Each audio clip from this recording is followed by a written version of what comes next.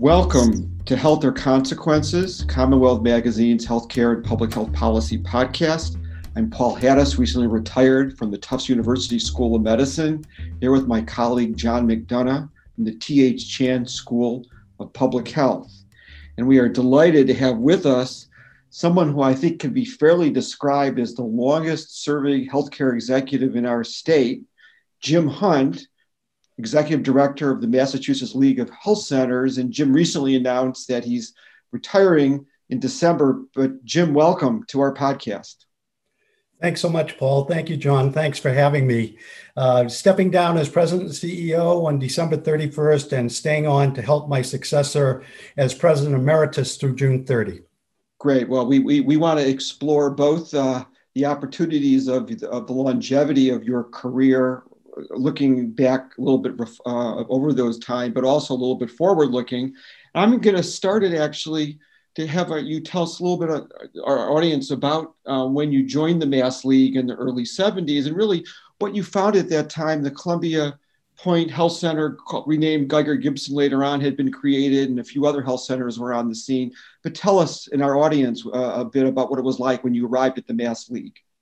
I think the history precedes me, but it's a good chapter in All Politics Are Local to understand the origins of Columbia Point. The fallen President of the United States, John F. Kennedy's brother-in-law, was appointed by Lyndon Johnson to head the Office of Economic Opportunity. And in that work, his job, Sergeant Shriver's job, was to stimulate economic growth.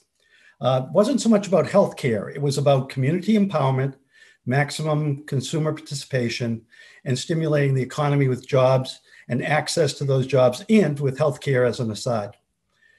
Senator Edward M. Kennedy was approached by two Tufts Medical School and Tufts Medical School physicians, Jack Geiger and Count Gibson. As an after effect, Jack Geiger was 95 years old on November 11th. And we sent him the Mass League email, the annual email congratulating him on his recent birthday.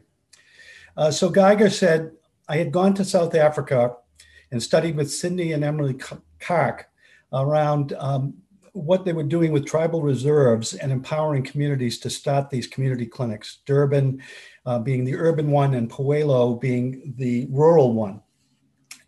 And I would like to do that here because there's so much poverty in the South. There's so much disenfranchisement and disparity in the South.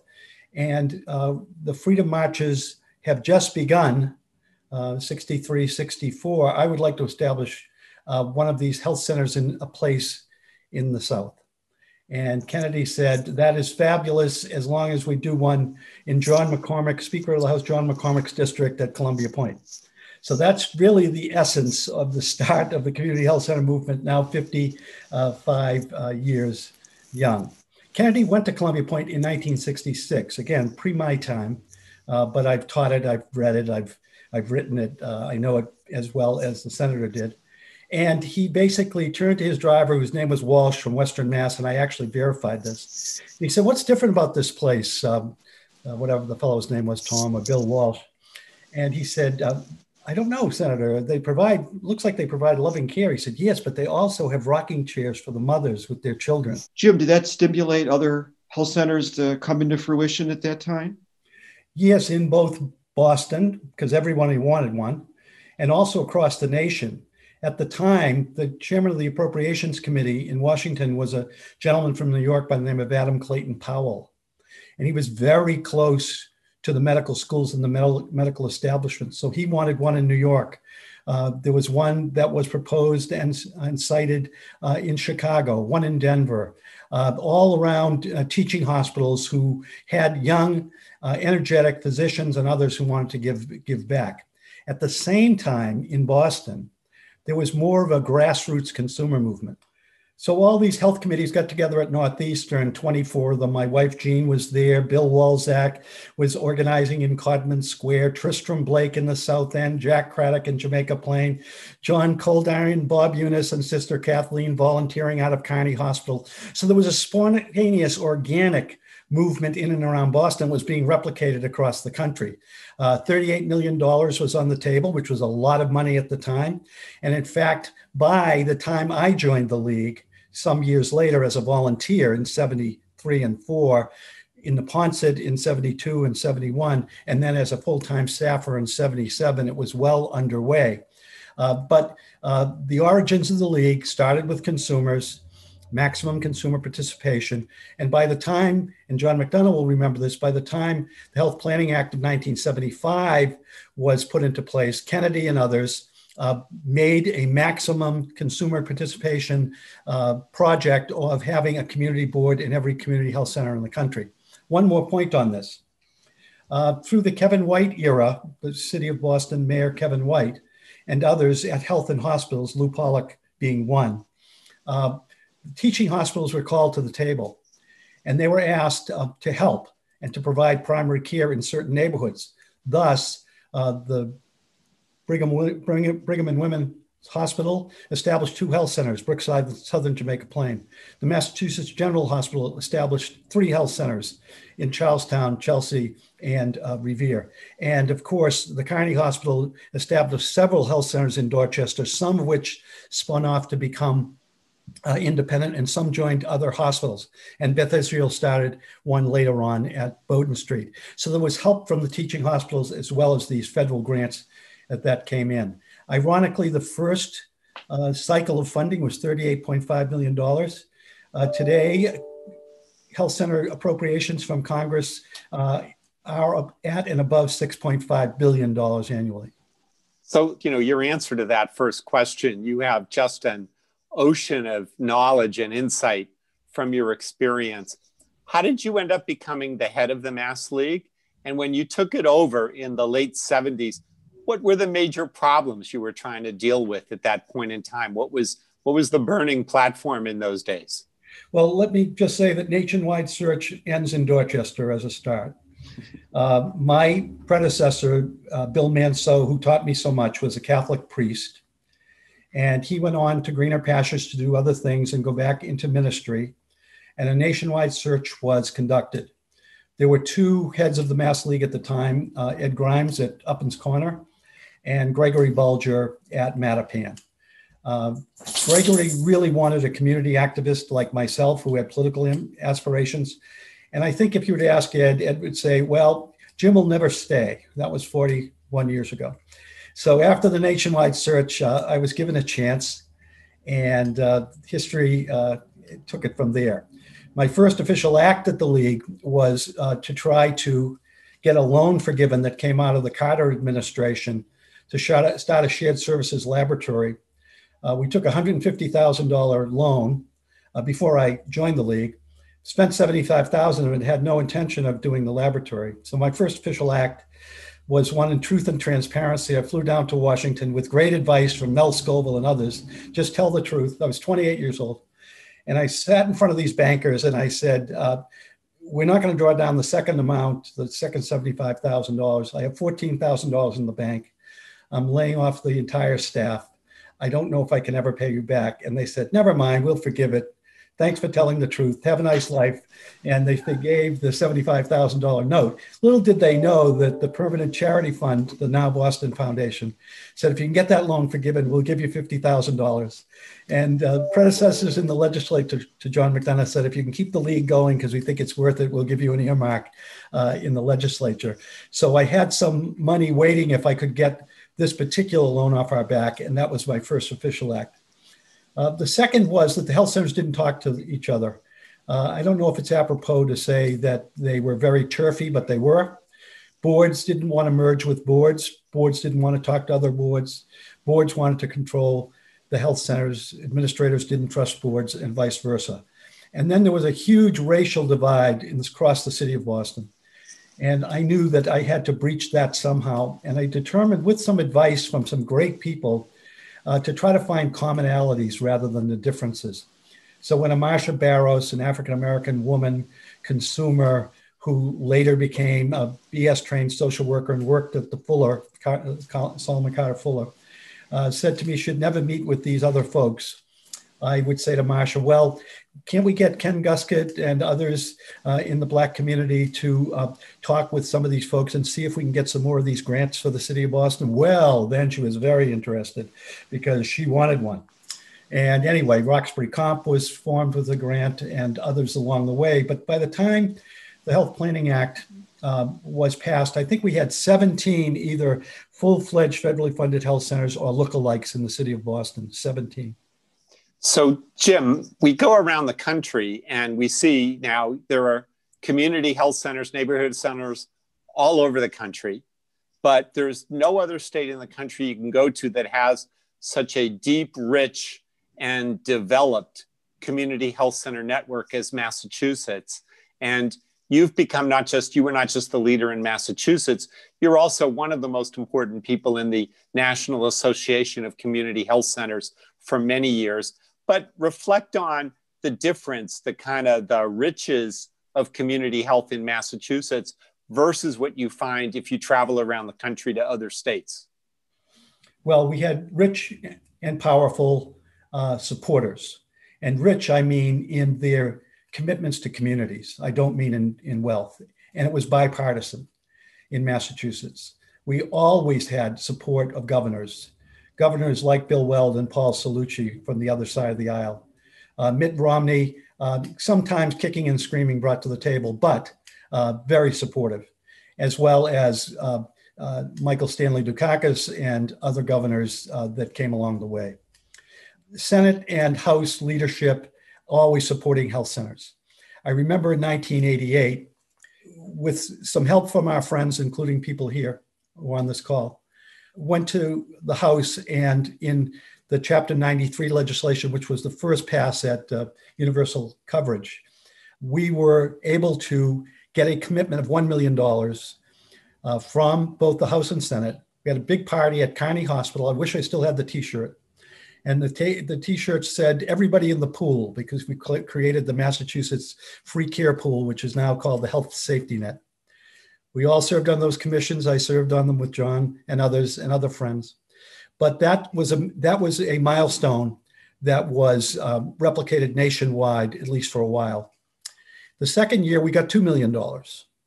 And the third year, I received a call from Senator Bulger's office in the Senate, Senate President Bulger.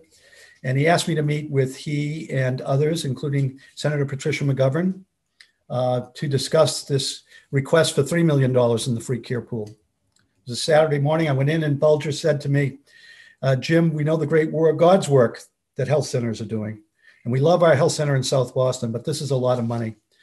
So we're going to take the language out, earmarking $3 million from the pool for community health centers. And instead, I'm going to insert the language, any amount necessary to create access to people who are underserved people in the Commonwealth of Massachusetts.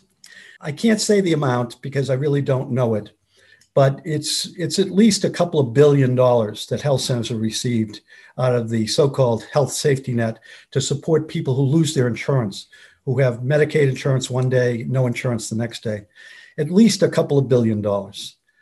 And in particular, through the efforts of John and the Children's Health Insurance Program, the expansion of oral health care, and certainly the ACA, we've been able to continue to expand health centers. There are now about 9,000 in the country. Now, Jim, those health centers live in a very big and complicated healthcare world and market. And for the last 25 years or so, we've seen a lot of provider consolidation in that healthcare market. How has that really affected health centers over time? It was a major city leader who used to call me in all the time and say, how many health centers you got in Boston? I'd say 25. Say, how many CEOs do you have? I said, 25. He said, how many CFOs you got? I said, 25. And on and on.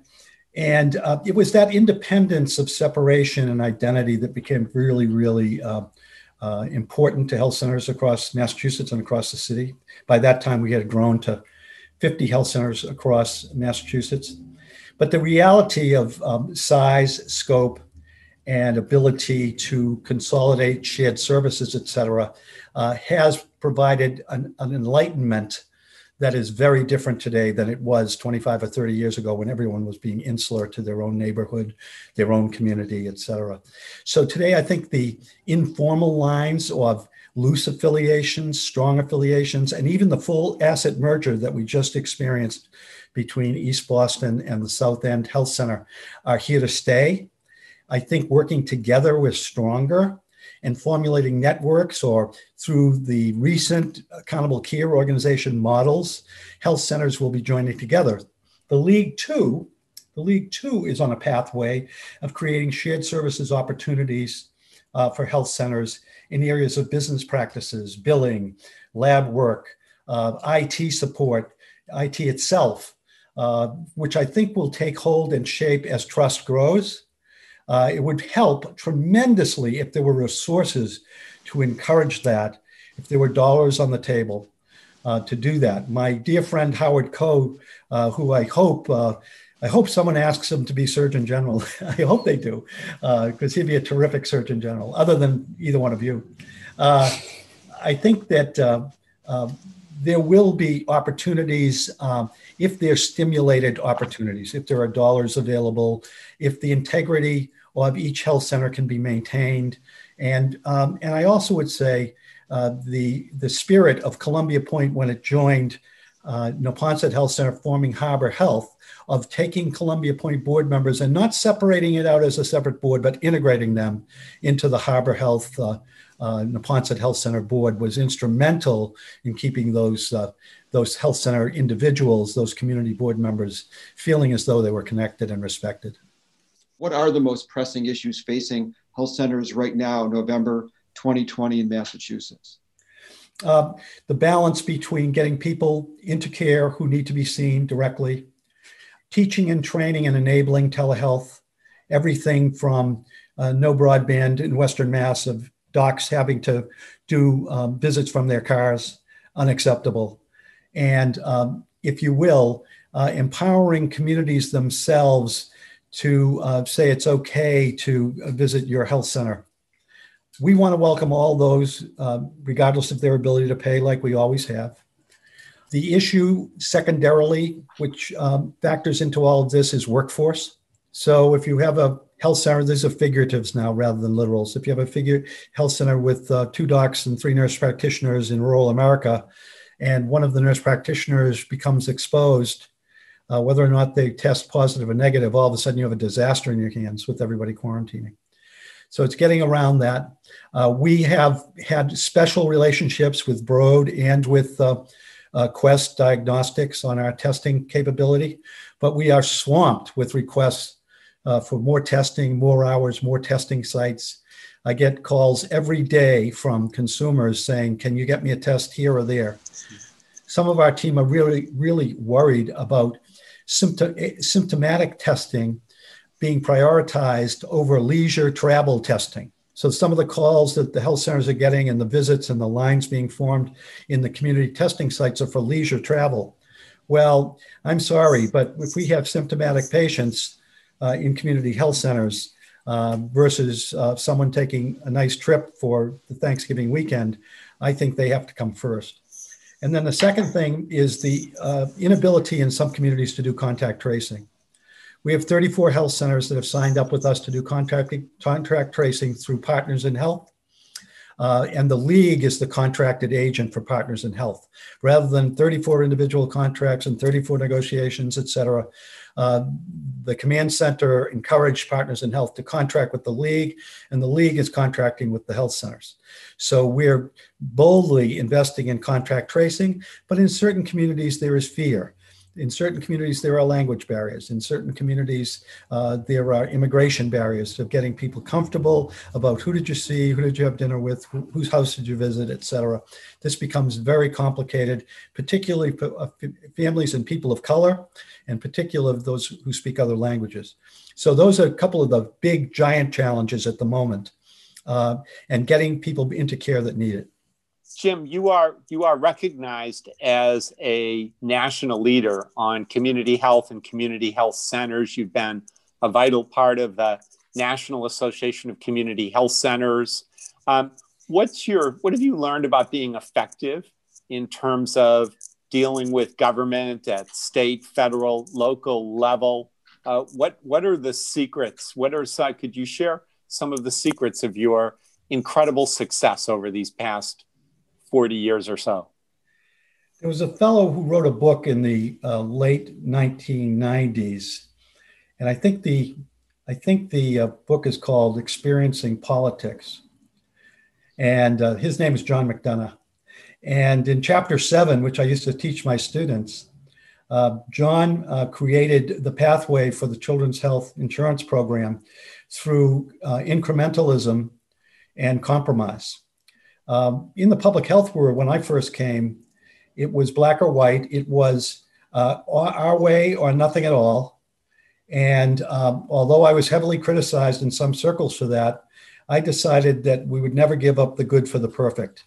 So finding that common ground and focusing on the common ground was clearly one of my, I think, successes. And formulating relationships that were deep and that went into the work and into teaching why the work needed to be supportive would probably be the second one. Going and thanking people when they had done something for you a year ago and thanking them for continuing to listen to you rather than coming in with your next 5 sets of asks. And John McDonough experienced that as a legislator from me many times. So in 1992, the programs were consolidated. And there were many health center leaders on the association side, particularly in urban America, who said, well, we really want to focus on disparities among races, and we don't want to embrace homeless healthcare programs in public housing, and migrant seasonal farm workers. We ran out to embrace Boston healthcare for the homeless. We ran to the New England farm workers to talk about farm worker health in the West. And every housing development that had a healthcare and public housing grant, we welcomed into the league. And we grew stronger by those efforts together. And I can't tell you how much return we've gotten on investment in rural Western Massachusetts, or in the Boston delegation, or the Project Hope Hospital that Boston Healthcare for the Homeless ran during the peak of the pandemic. So finding the common ground, trying to integrate urban and rural interests, and I did that nationally as well. Before my presidency of NAC, it was traditionally an African-American organization, and I basically went to the leadership of those caucuses and said, New England can be extremely helpful. We have a very strong set of congressional leadership in New England. And if you let me on the legislative committee of the National Association, we'll bring that to bear. And 3 years later, I was president of the National Association. Jim, let's build on those Washington ties and hopes to say that come January, we're going to have a Biden administration. The control of the Senate today is still uncertain. The House will be in Democratic hands. What are health centers for Massachusetts hoping for come January 2021? We're studying that now, and the Biden platform is very specific on the growth of health centers. The issues to health centers, though, are much more complicated.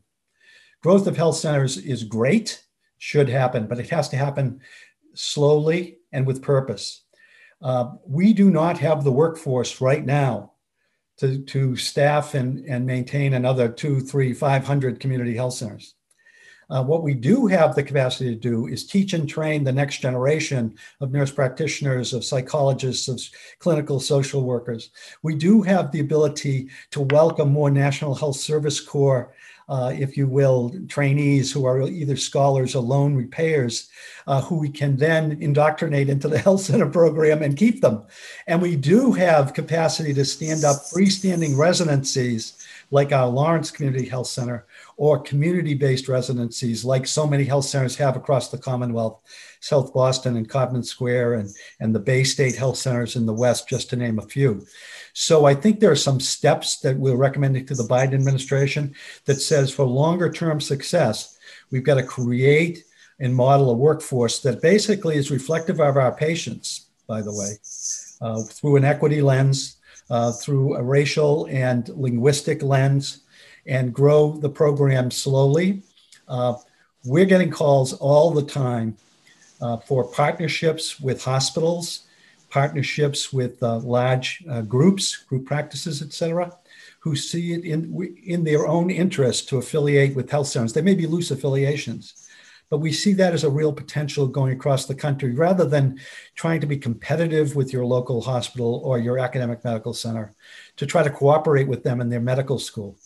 I just had a call recently, a wonderful conversation with the dean of the Tufts Dental School. And the dean said to me, is there any chance we could interface with the league? I said, why don't you become a member? They've already become a member. We just admitted them to membership last week, the Tufts Dental School. Well, what that will mean is we'll be getting our staffs, our dental directors and others into those classrooms at Tufts. That's what we'll be doing. It really sees an enhanced education and training mission for health centers and their staffs, is what I'm hearing you say. Yeah. Yeah, well, Jim, all I could say for speaking for John and I, we're going to be in touch with you, and I'm sure a lot of the folks in the healthcare world are going to need all that history that people heard today and all that strategic good thinking. So thank you so much for being our guest today. We wish you the best. I wish health centers in the league the very best in Michael Curry's hands with your transitional support. So thank you for coming today. And thank you to both of you, my friends. It's been a long time together. More to come.